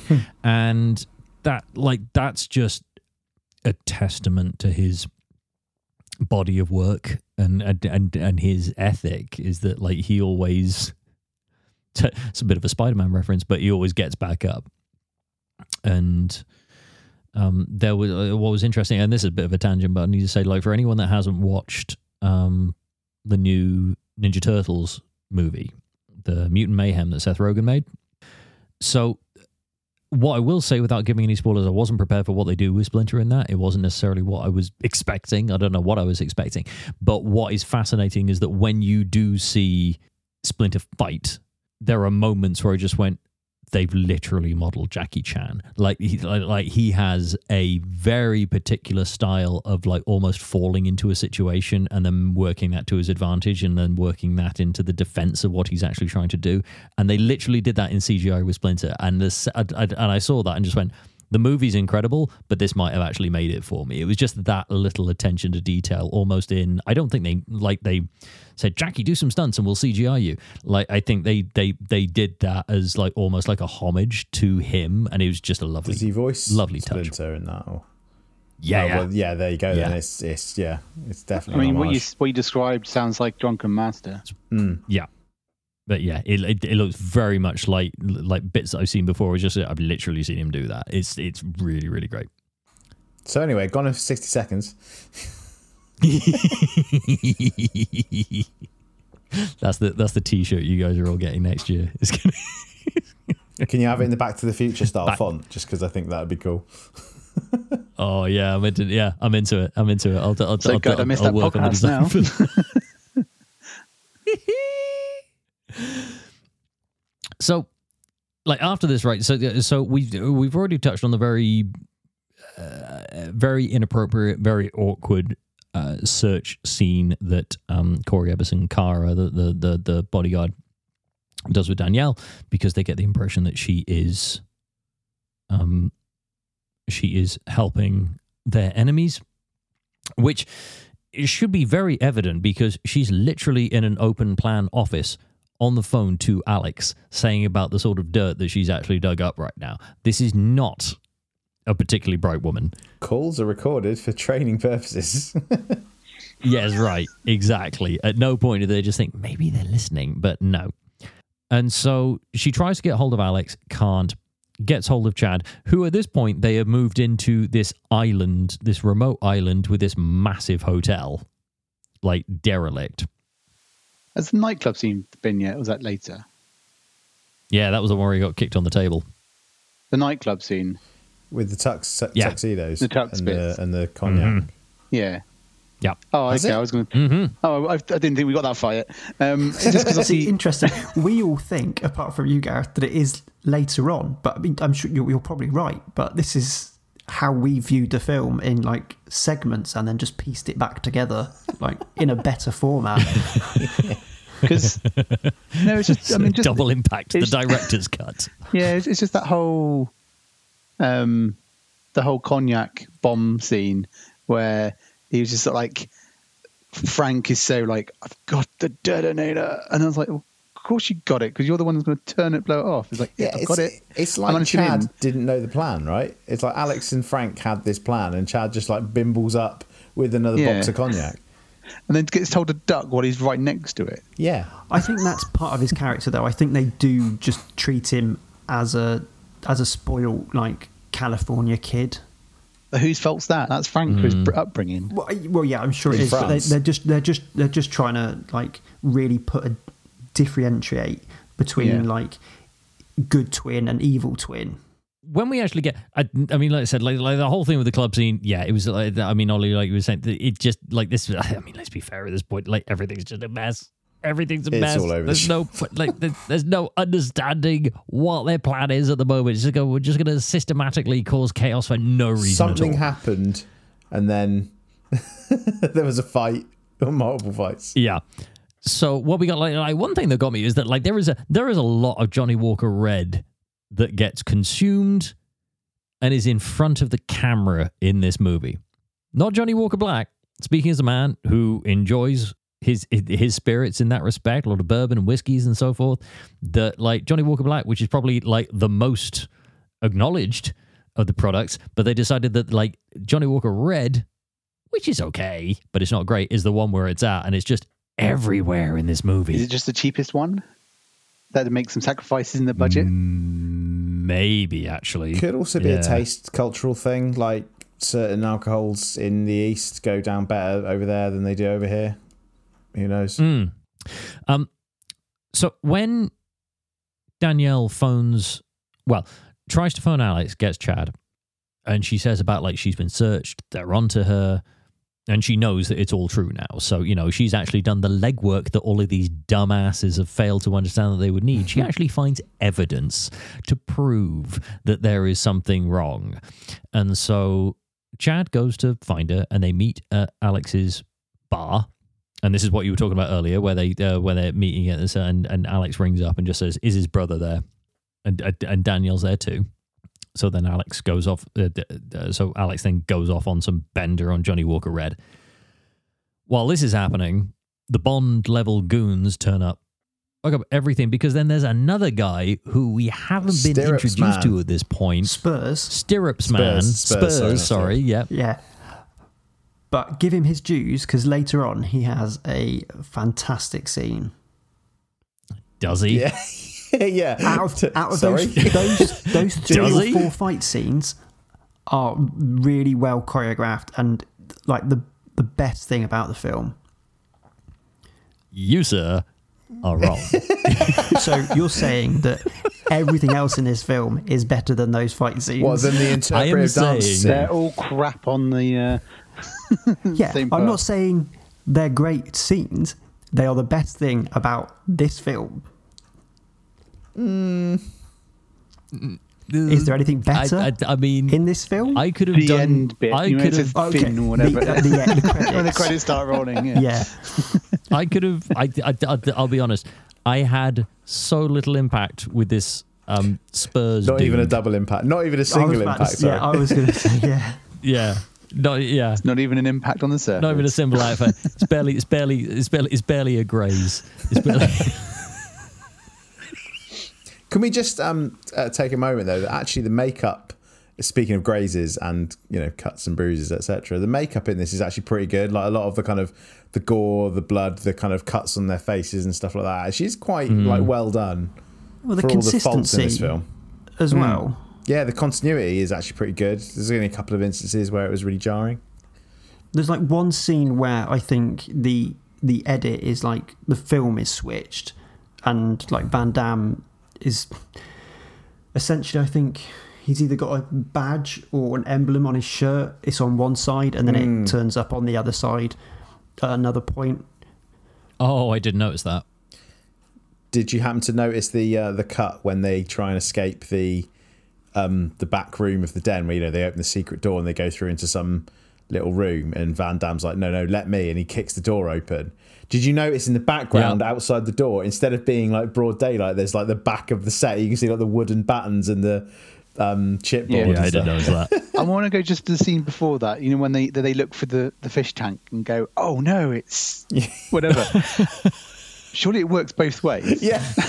Yeah, they can hear them. If you can see them and hear them, they can see and hear you. But all right. I also had a moment where I just went, did Jean-Claude Van Damme steal this from Who Framed Roger Rabbit? When they were watching the bit with the judge, I went, did they just... What? And the thing with that scene, Lee, we said like where he kicked the door open, just before that, because they go through, like they pull a bookcase where there's an open hatch, right? And in my notes, I just went, why didn't they close the bookcase behind them? Like it was on a hinge. Also, why do they have a padlock on the inside when it's bolted as well from the inside? I didn't notice that. That's a really good point. Surely out. No, Yeah. I don't know. Just, yeah. So Van Damme could had a reason to kick it, I guess. Yeah, it's not like you've gone outside and you're trying to get into the next building. It's just like you're trying to get out of his own place. True. Why is there a padlock on the inside? Yeah. I need to give credit to Alana Shaw in this scene for running through all of those streets in Hong Kong wearing the heels that she was wearing. I think not enough praise is given for that. But there was like this weird bit where like they get like because you remember the bit like they're jumping on the boats in the harbour to get away from him, right? There's a bit where like Chad is yelling jump when they're yelling jump at the edge of the boat. But like while he's saying that, he's got his arm around her waist. Yeah. And I went, what is happening? He's like, I'm fucking trying. Let go. Well, part of me wonders if that was something that like I don't know whether they were just pressed for time and it was one of those things like she almost fell in and JCVD like stopped her from falling so we could actually say that line. But at the same time, if that would happen personally, personally, like if you're acting in that scene, I just wouldn't say anything and I would just let her fall, and at least then you've got the take and then jump in after. Just go with it. Yeah. It was just one of those sorts of absolutely.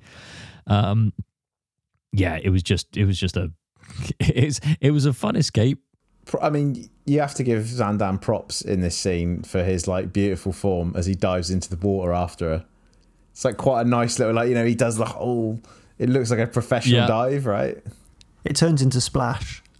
But I agree. It was one of those things. Again, it's like, oh, this is a really like boring chase scene, and then he dives in. I was like, that's a good dive. So I'm gonna briefly touch on this scene because this is where we get to, as we talked about earlier, the scene that is open to interpretation as to who's actually having this dream sequence. It's blatantly Alex, though. I'm sorry. This is a whiskey infused rage dream that he's having. But that wasn't the thing that made me uncomfortable. All right, yeah, fine. This scene is rather overly embellished, but you get the sort of tone that they're going for. And that's why I think it has to be Alex's vision. It has to be his nightmare as it is, because it's so vivid and goes on for so long. That is a very jealous man's dream. So I get what they're trying to do there. But what got me the most, I was just disgusted by, and I don't know if any of you picked up on this, but like when he's walking around the derelict building that they're hiding out in, and he's drinking all the whiskey, he like pinches one of his nostrils and like shoots out a load of snot. Did any of you see that? I watched that and just went, I don't feel okay. I don't feel all right. Jesus. What'd you call it? Ollie, you're a grown man with a mortgage. You can't be throwing out terms like snot rocket anymore. What's the matter with you? Is this when he crushes the glass in his hand after taking a drink out? Is that in the nightclub? Am I misremembering? No, he does it. That's in the nightclub. That bit was great. I didn't mind. He does it that. on the stairs as well. Yeah, his hand would be reduced to he's drinking and he had it. He just goes. Yeah. When he's angry, he does it on the stairs in the derelict building. It's clearly sugar glass with the bottle, but he's not drinking. Well, no, because he's drinking it out of the bottle. He's not drinking he's not using a glass in the hotel. In the club is the glass where he just like all of a sudden takes a drink, crushes it, and then carries on fighting. That I thought was quite fun. I will put my hand up to that. Well, it was, but it's not realistic. Like railings, doesn't he? Oh, he does, yeah. Lee, okay, man, look again, like. If you're looking for realism, yeah, all right. They blew a car up with 3 bullets. Like, okay, I know this is not realism central, but it was incendiary rounds. Come on, yeah. It's just the fact that you did that. Like, everyone knows if you did that. Not everyone knows that you can't blow a car up with gunfire, but like everyone knows if you try and crush a glass in your hand, not only is it pretty fucking hard, but you would cut your hand to ribbons if you did that.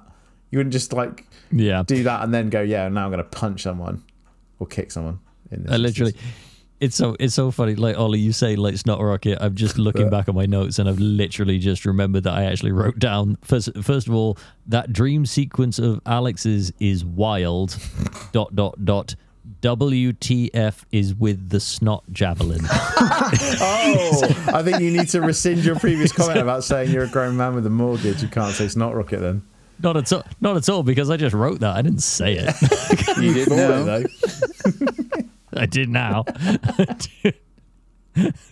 To be fair, Ollie's had his mortgage slightly longer than me. And also, I would actually say that snot rocket is like probably the official term for it. I know quite a lot of runners that call it if that. we're going to get technical about it. There is propellant behind it, therefore it's more akin to a rocket than a javelin, which is a thrown instrument, right? Yeah. Well, technically he is throwing it. How tricky do you want to get about it? He's expelling it via force, right? Which is how a rocket engine works. oh, fuck you all. I can't. Hey, don't try and out pedant a pedant, mate. You know me. You've known me this long. God damn it. So anyway, back to Gone in 60 seconds. So actually, yes. That was a bit like the snot rocket, actually. Oh, a horrible term. Not rocket. You'll all be using it now anyway. Anyway, what got me? So like when the boat comes back to the hotel, right? And Frank has a go at Chad, and he just said, like, you've got a lot of explaining to do. Sees that Danielle is with him and said, yeah, you've got a lot of explaining to do. So he goes to ditch the boat somewhere, right? How the fuck is he getting back? Walk for the jungle? He's not ditching it on the same island because they will find the hotel. Maybe he just puts it in cruise control, jumps off, swims back, and it just goes off. Yeah, it could be that. Or it could be also, where does Chad get his, I'll swim home. I'll swim. Maybe he got it from Frank. Maybe Frank is just a Olympic level swimmer. I will go another incredulous on this one, as if we don't have enough already. The whole film's been in this corner. The whole film is just, I mean, the whole year, really, isn't it? But I think this might be the most incredulous of incredulous this year.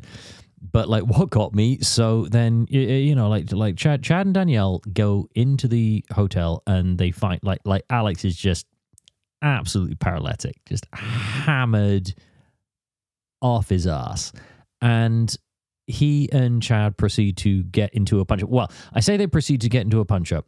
Chad doesn't throw a single punch because he's not going to do that. He knows that he's upset, and he just takes it, and Alex completely wipes the floor with him. While that's happening, Danielle runs off yelling for Frank. He's off who the she island. has seen get into a boat and sail away from the island. I went, wow, like, you're the only one to actually uncover evidence here, but you are not the brightest bulb in the pack. Like, there's not. That's her Wilson moment.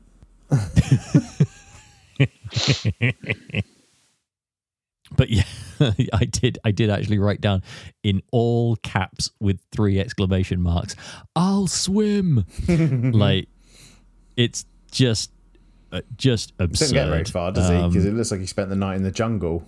Yeah, he just fell asleep in the jungle. Like, Alex wakes up on the beach. Alex wakes up on the beach. Chad is somewhere. He fell asleep.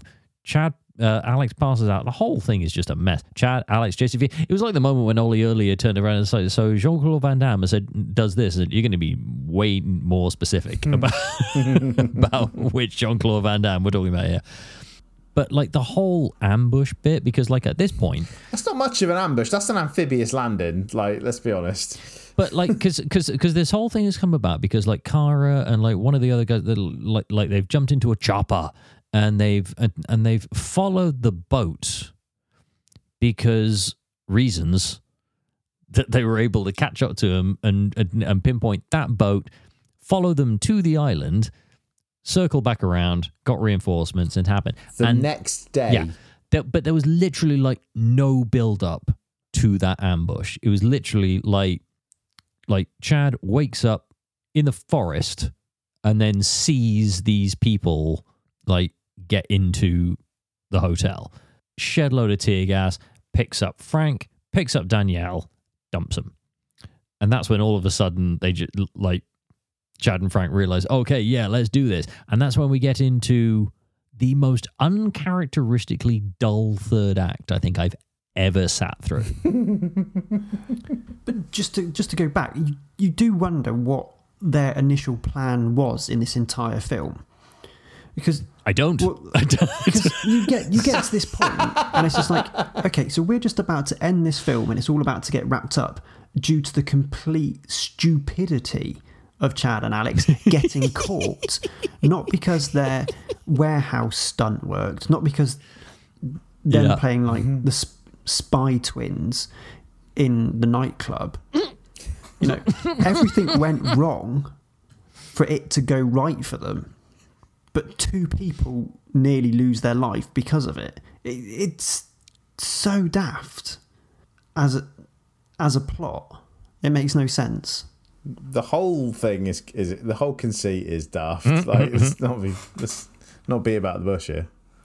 I mean, there's just so much happens in this third act, but nothing happens. Does that make sense? Like, again, I'm going to boil down to Spurs guy, right? Like, this whole, like I get interpretive dance. Well, I get the intention. Well, no, because it's supposed to be capoeira. I get it.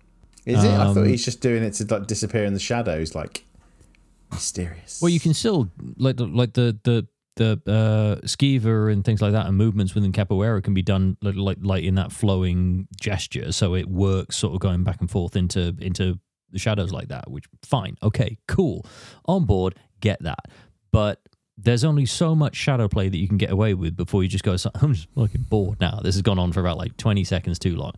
And it just didn't work. Literally, I could not tell you how that guy died now. Like, that character is of so little importance to me, I cannot remember how he died.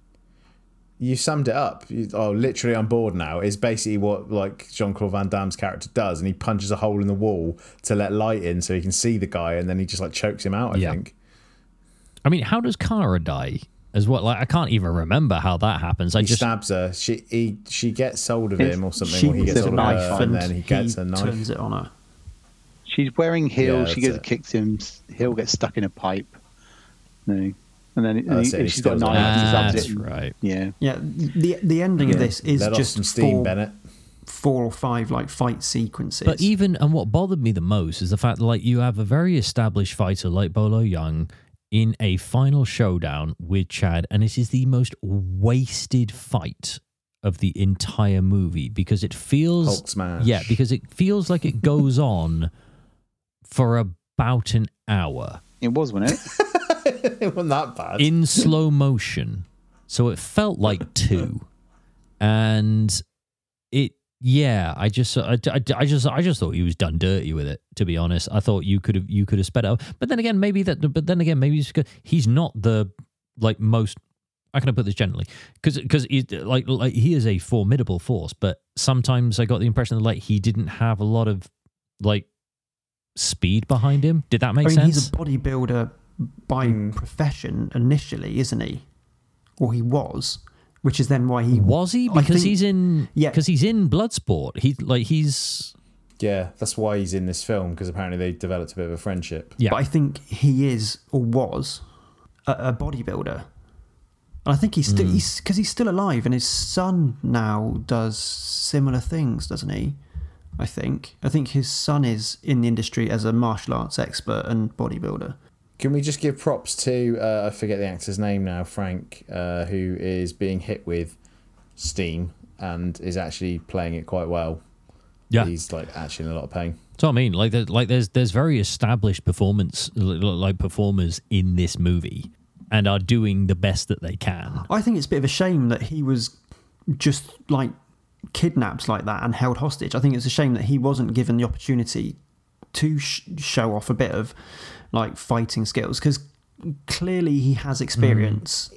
He did at the start. Yeah, he was very accomplished at the beginning shooting. You see him in on the boat. So why haven't they given him the opportunity to like not fight to the end, but to really like give him a chance to, because it's Van-Damme. Well, that's it. And that's what these all last sequences are, aren't they? They're just show reels for what each of these actors can do, and ultimately what Van-Damme can do. Is all that Van-Damme can do. Yeah. That's all he does. That and the splits, which he only does once in this He film. did it once, isn't it? So you expected to do only more, once. But no. Yeah. There's a lack of splitting in this. I think, to be honest, it must just be something that's like contractually obliged that like because in Time Cop he does it only once as well. I think. So when he jumps up on the counter, on the kitchen counter, getting electrocuted. I mean, he does it a bit more in Kickboxer, but then you do a scene where he's learning to do the splits. So yeah. I mean, to be honest, say what you want about Jean-Claude Van Damme, like in terms of performance and stuff like that, but that dude is a physicality and ability unreal. absolutely think Oh, yeah, he's I need athletic, to for sure. yeah, I need to like spend a moment just talking about that, because we spend so much time shitting on him in this movie. That Well, have we though? We've shit on the movie. I don't think we've shit on him. Like I said before, like he actually portrays the two characters quite well. I think they're believable. They're not. yeah. Like, there's never a point where I'm like, oh, that was badly delivered dialogue or whatever. no, completely. I just don't think I've said enough about like in a positive light of what he does, rather than like saying about this movie is not as good as I remember. And yeah, I just need to spend a moment just go. It's like, yeah, dude's like for what he's doing, killing it in this movie. So much fun. But that being said, so you had that slow motion explosion leap, which was it's like 3 frames. yeah, it wasn't even like slow motion. It was almost like they just took 3 or 4 pictures and just laced them together in the film and did it that way. It was crazy. It makes sense to me because obviously there's like all these exploded like flammable barrels, and like the first row goes off, then the second row, then the third row. He's dived by the 4th row, and why hasn't that gone up? If it has, how the hell did you get out? Yeah, they've all got. Yeah, oh god. I mean, like, as we get into the final throes of the movie, like you've got this whole thing where it's like so. I know this is the point, but like, how did Chad make it around to get to the forklift to drive Griffith off? Before we do this, so He'll swim. They've obviously stopped. they've saved Danielle and Frank, haven't they? She was about to be raped by some guy. Yes, Feels like it was for me, but then Alex saved her. Then had this fight with that woman, whatever her name was. Because then he said you saved them. Chad was meant to go running off, and it flips to the next scene. Alex is running off, and Chad's with Danielle, and Frank's just been left. That's a very odd one. It's like they just left him to die. But also the fact that when Chad tries to save her, he basically sandwiches her in the tiniest gap ever. And I'm pretty sure that she almost lost a finger during that take, where they show her like in that tiny gap between the containers. Yeah. Yeah, it's like fucking hell. Like she could have lost a limb there. Like, this is what I mean. Like close. This is what I mean. Like, risk assessments did not give a shit during this movie. This was very, this is why dangerous. shitty film done the once. But also one film and that's it. Yeah. You know, she doesn't appear again until later on. Like, you know, you never see her like when the thing from the front. You think it was... quick, I'm free. Yeah, I'm free. I can run. It's like, you know, for all we know, there's a big red smear like down that side of the container. Oh, God, stuck there. Yeah. Yeah. So, I mean, like, yeah. So you've got you've got Zhang. Like, Alex kills Zhang. I can't remember how at this point. I think he pushes him off a thing. They climb up he crushes his hand, doesn't he, between the gears? The crane, and then they have a fight, and he stacks on the gears, and he's stuck. That's right. But then he falls off. Yeah. Yeah, he falls off, and then he like dumps a crate on top of him or some ludicrous like that. Good. No. So they have a fight up. They climb up the crane, have a fight. Zhang gets his hand caught in the gears, comes out all bloodied and stuff, and then he ends up on some like arm thing. And I thought he was going to get dragged into the gears and completely crushed. But actually, what happens is the thing lifts up and tips him off, and he falls. And whoever did that stunt, obviously they cut to a different thing smashing into some crates, but it's like something hits it with some force. So it's quite realistic in that respect. And then what's his name? Fucking Blofeld. Griffith. Like, you know, is shooting into the water. That's it, Griffith. Shooting into the water, looking quite maniacal, just like a Bond villain. And then you find out that Chad has circled around, got in the forklift, and is about to drop it on him once Griffiths has fired off all of his rounds. The one time someone properly runs out of ammo and it matters. I mean, so then you have like the reuniting at the end, right? And this was like the big thing. I just think it was like such a wasted opportunity because they make such a big deal about Alex and Danielle being together at the end of it. And Luke, this is what I was alluding to earlier, where I think like, unfortunately, I think you were wrong in the fact that I don't think Chad feels like that because of this bit at the end. I think like that's one of the like they have their moment of brotherly love and they hug it out, and then he brings Danielle to Alex and brings them together so that they can have their moment. But I think my problem with that is that like they make such a big deal about that at the end that we don't really see a connection or anything like that with them for like the whole of the movie. So at this point, just don't give a shit. To be honest, once Griffith was dead, I think I checked out.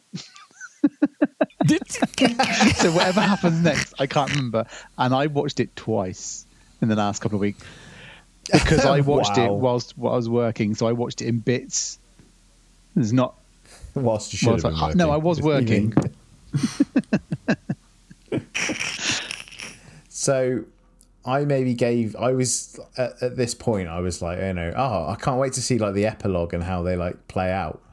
And literally the film ends on a like an okay or a thumbs up or something, isn't it? And like I was like, oh, what? I mean, there's no epilogue to see them with their millions. They've got their rightful heir, rightful empire and all this kind of bullshit. Like, no, it's just that, and it ends, and I'm like, oh, it's almost like the Police Squad ending, where they just freeze frame. Maybe that's what we're missing. Maybe I should re-edit this, and all of a sudden you just go. But instead, all we get is Jean-Claude Van Damme doing a very weird okay. No, is it an okay or is it a thumbs up? Yeah, it's the okay, isn't it? It's the okay, sorry. There's a very weird okay to Frank, freeze frame, credits, and that is the film? ? So, like, just to do the quick usual like trivia bits as I am wanting to do. So, as this qualifies for this year's season of The Lemon, the Rotten Tomato score for this was a 33% of critics and a 42% audience, which I still qualify as way too high. Yep.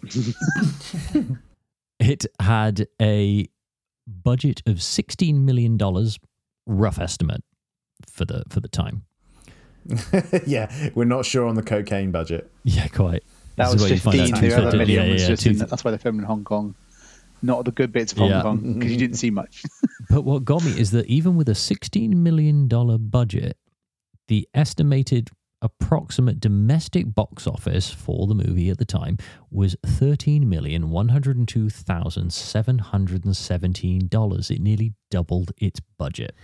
You might say it had double the impact. I thought you said 30. I thought you said 13.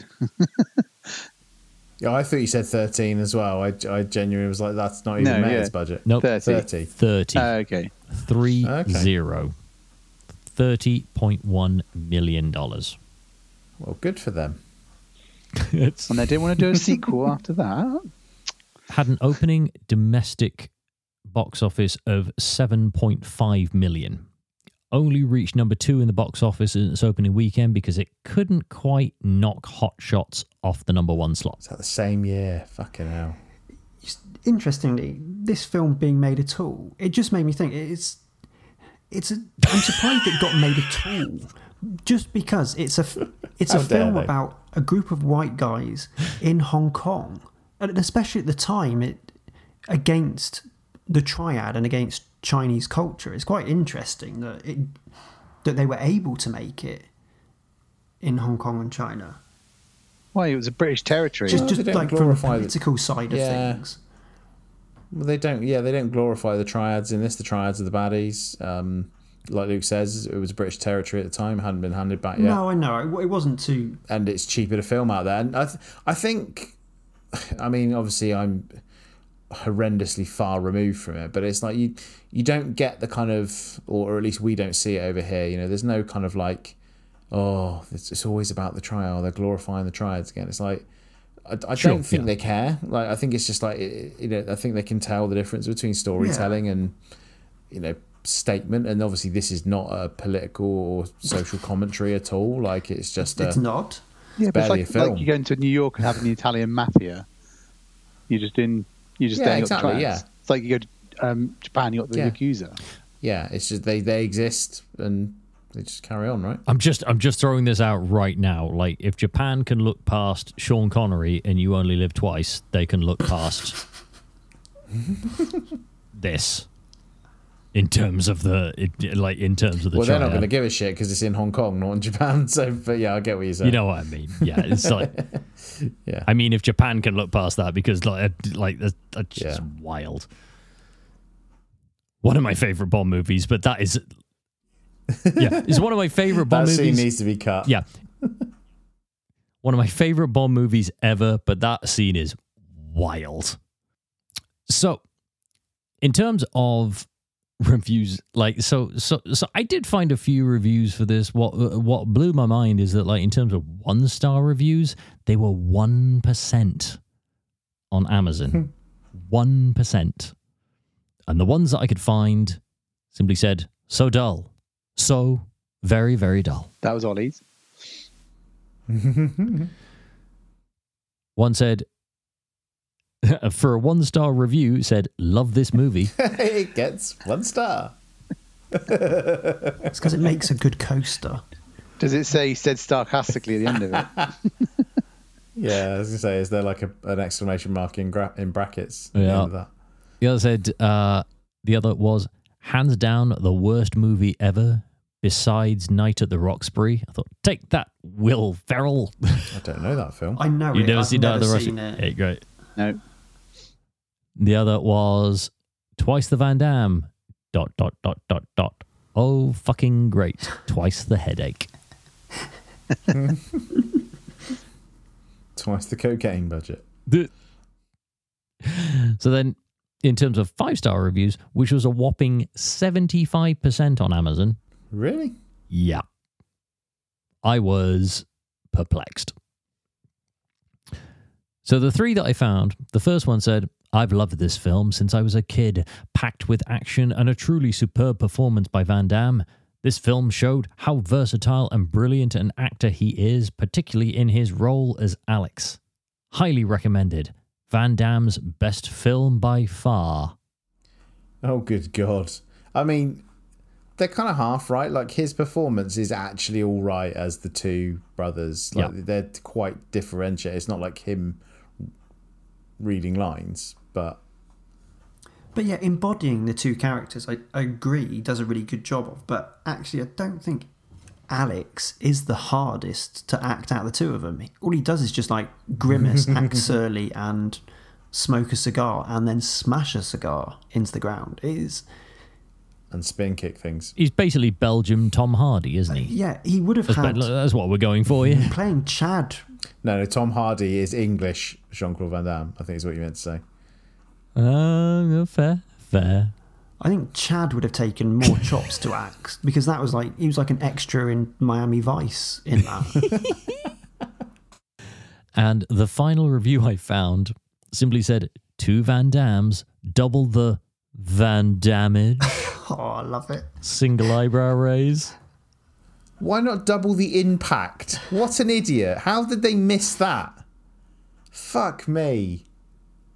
What a shocking review. I don't know, I kind of prefer the Van Damage. Oh, no. Like, the fucking film's called Double Impact. Well, that's what they've not done it, isn't it? Idiot wrote that. I like the Van Damme. Sorry, Lee, I'll go and edit it. I like the Van Damage as a catchphrase, but like with that review, they missed an absolute open goal there. Agree to disagree. But I do think he should. They're wrong, and they should feel bad. He should make it his catchphrase for later for upcoming films, though. Like, rather than like bring it, Double it's like the Van Damage. Come get the Van Damage. I don't know what the accent was. Let's not even go there. Just move on. Yeah, what was so that? Wasn't a Belgian accent. So Arnie is referencing Van Damme. Yes, what's happening? because Arnie's paying him. Yeah, Arnie is Jean-Claude Van Damme. and Jean-Claude Van Damme is That's the Arnold triple Schwarzenegger. impact. They find out the long lost older brother, Triple and it turns impact. out to be Arnie. It's like twins. Yeah. Genetics. And then Danny DeVito shows up at the end. Hey, I'm your brother. Wait, hold on. Is this the bait and switch that we've been waiting for? Because there was a while back where it was like, okay, we're going to get the twins sequel, but it's going to be like it's Triplets, triplets, and it's Eddie Murphy that's going to be the third child. But like, are they going to switch that around now? So like, if we did that, but it was like Jean-Claude Van Damme instead, I'm not going to lie, I'd be keen. I'd be into it. Like, that'd be fun. Jean-Claude, if you're listening to this, do it. Yeah, Call us. friend of the Call podcast, us. Jean-Claude Van Damme. Yeah. Just to say though, we have no Coke budget, so it's bring your own. Only zero Or Max. Yeah. or Max. Yeah. Max doesn't have any either. No, oh, okay. I mean, in terms of recommendations, it's rare that this happens for me, but yeah, I'm afraid I'm gonna have to say no, not on this one. I like to think that over the last 3 years I've done pretty well with my choices, but after I thought about it and I did it this statement. This genuinely, I don't know. I think I've done okay. I think we have had an entertaining time over the last 3 years, and the majority of movies that we have done have had some entertainment behind it. But on a whole, and for the most part, actually had something to take away from in terms of entertainment as well. But for this, unfortunately, there's just not that much that I can bring around that I would venture people to actually dare to watch it. I think maybe we watched it under the wrong circumstances. I think maybe in a group setting with a few beers, I think it might be a bit more of that ilk, a bit more of like what was the, what was it? Crash. Star Crash. Star Crash, that was it. I almost said Starfield there for a split second, but I think, you know, if you're watching it more of a group setting like Star Crash, I think maybe, but even then it's pushing it a little bit. I think had we watched it like that, we would have ripped it to shit even more. I would agree. But that's what I mean. Because we would have just... So I don't think it would have done it any justice by doing it in a group. I think this was probably the better way to do it. So we had all individual viewings to create our own opinion on. And when I say our own opinion, I'm pretty sure we are all going to have the same opinion. I don't know, it's a 10 out of 10, mate. I don't know what you're on about. Fried gold. Well, do you know what? Let's just like cut around it and yeah, I think, yeah, I'm going to draw a line under me and just say, sadly, no. I think if I'm going to watch an action movie about twins, I'm going to stick with Arnold Schwarzenegger and Danny DeVito. Thank you very much. And on that note, Ollie, to you, sir. I mean, it is a shame, because let's face it, on paper, it seems like it should be really exciting. You know, you've got Van-Damme and Van-Damme in Hong Kong facing off against the Triad. I mean, but it just never accelerates. It never gets anywhere. It's not a particularly unique story either. As I said, Van Damme does a good job of embodying the two characters, but it's not a good performance. And you don't go away from the film going, I'd really like to see that again sometime soon. I have no care for it at all, if I'm honest. It's not a film. It's no Top Gun Maverick, I tell you that. It's not a film I'm going to go back to, and it's not a film I would recommend. Yeah, and it's difficult to say, because if you want to recommend a Jean-Claude Van Damme film, I mean, he hasn't. Street Fighter. Yeah, I would. I like that I would recommend, because it's completely ridiculous, and that at least lent into the absurdity of what they were trying to do. Well, that's it, because this film doesn't know whether it's coming or going, here or there. It can't make up what it wants to be. And I think that's the shame. Had they had a direction and perhaps a separate producer other than Van Damme holding the reins, it could have been something very, very different and very good. On that bombshell. Luke, over to you. I'm just trying to think of what I can say that's not been said already. It's just, I'm going to say no straight away. It's just a film that had a lot of potential that literally just fell flat on its face. I think none of the... I mean, you think of a Van Damme film, you're thinking all the fight scenes, but I said I just find them a bit dull and just dragged, and it just took, and there wasn't enough of it. There was too much gunfight for my liking, and then that wasn't great, and it's just sort of like done well, could have been a great film. It just didn't. And like I said, I checked out right towards the end, and I was like, oh, he's dead, right, fine, finished. They won. Yay. So, no. There's plenty of other films you can go and watch. Don't do it. Lee, what about yourself? Do I recommend this movie? Oh, God, no. It's about all I can say on the subject, really. It's like, it's an hour and 49 that I'm not getting back. Like, the conceit has a lot of potential, like Luke said. Like, you know, this could be like quite a banger of a film, but it really doesn't live up to it. It's there's too many plot holes, there's too many unresolved threads. It's acting aside, which, you know, for the most part actually isn't that bad. It's just kind of it's clearly a passion project for Van Damme. That's about all I get out of it. There are plenty of better martial arts action movies of this era to watch, and this isn't one of them, sadly. Which he has made actually as well. Exactly. Don't get me wrong. Like when you look at movies, like, I'm not even including Street Fighter in this because that doesn't happen for like another 2-3 years at this point. And even before that, when you have movies like Kickboxer and Bloodsport, which are absurd, but hold a bit more. I mean, again, this might be a nostalgia lens. I'd have to go back and rewatch it, but I think the action in that, because they at least revolve more around like the hand-to-hand combat and the absurdities of it, that I think it just lends itself a bit more. Like at one point, I actually completely forgot. I got my wires crossed, and there was a scene that I swore that was in Double Impact, and I'm pretty sure it's in Kickboxer. That's just how little I kind of retained in my brain about the movie. I think I had the same issue though. I haven't watched Kickboxer in years. Because I kept thinking of stuff and going, oh no, that's I think it's like Kickboxer or something, and it's like, oh right, no, yeah. That's why I thought I'd seen it, and I don't think I had. Maybe just the trailer. I wish we did do Kickboxer. Well, a rare one that I have seen. Well, we live and learn. They can't all be home runs. And this time around, yeah, all right. But it's always entertaining to talk about. That's the key. Which brings me to the next little piece of housekeeping that we need to do as we draw things to a close.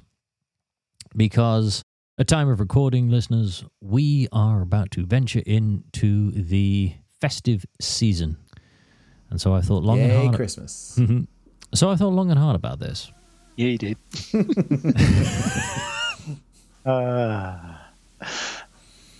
Can you believe we all turned 40 this year? Yeah. He's the one that hasn't been drinking tonight. Yeah, but I've had 3 nights of like 4 hours sleep. He's just delirious. I'm about there now. So I've been giving a bit of thought. And so, you know, given that it is Christmas is on the horizon, or I'm just going to say the holiday season for anyone out there that doesn't celebrate Christmas. You know, that would be very ignorant of me. But taking that into account for the holiday season, I figured the only thing that we can really do is watch the Star Wars Christmas special. No, I'm kidding. Fuck me. Thank Christ for that. I just literally took 10 years off Lee's life by saying that. I never want to watch that again. Don't do that to me. I'm not going to be on the recording if that's the case. They are doing a documentary about it though, aren't they? Are they? Yes. Yeah. How not to do it. And you know what? I will watch it. Yeah, so will I. I will definitely watch it. Oh yeah, I'll definitely watch that. That'll be amazing. But no. What a shit show. So, yeah. So I've decided this time around that there was only one movie that jumped out at me, and I had to make doubly sure that it was available. And on Disney Plus, I can confirm that it is. So with a Rotten Tomatoes score of 20% critic score. And I've chosen this for a specific reason because it's one that I actually hold very strongly. And I'm looking forward to talking about it, and I hope you guys will too. So we are jumping ahead to 1996, and we will be watching Arnold Schwarzenegger's festive outing of Jingle All the Way. Yes! I knew you were going to say that. However, It's the German version. It's the German version. No. We're going to be watching it with subtitles. Ich bin turbo time. No. What I can't say a lot right now, but what I will say is that things will be decided on this episode. Wait, what? And not only that. We fighting to the death? Well, not as extreme as that, but what I will say is decisions will be made, and the stakes have never been higher. See, this dead silence that you're listening here right now, listeners, is because I didn't tell the guys that I was doing this right now. So all I will say is, and I'm teasing them with this, and I'm teasing you with this, listeners, things will be happening in the next episode. It's well worth checking into. So, the body of the episode, Jingle All the Way, Christmas episode. Come and check it out. So up for that. So, until then, all that remains for me to say is, first of all, to the collective, Lee, Ollie, Luke, thank you as always for joining me, and I hope you, quote-unquote, enjoyed it. Yeah. It was a pleasure. I'm just trying to think of a quote from the film, but I can't. just do the OK symbol. Around double impact, but yeah. Oh, yes, it was double the pleasure. No. Triple the fun. It really wasn't. I mean, that just makes me uncomfortable.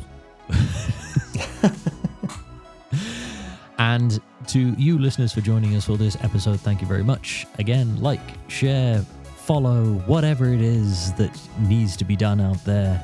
It's just fun to do. And we hope that you join us for the next episode. Until next time, end of line.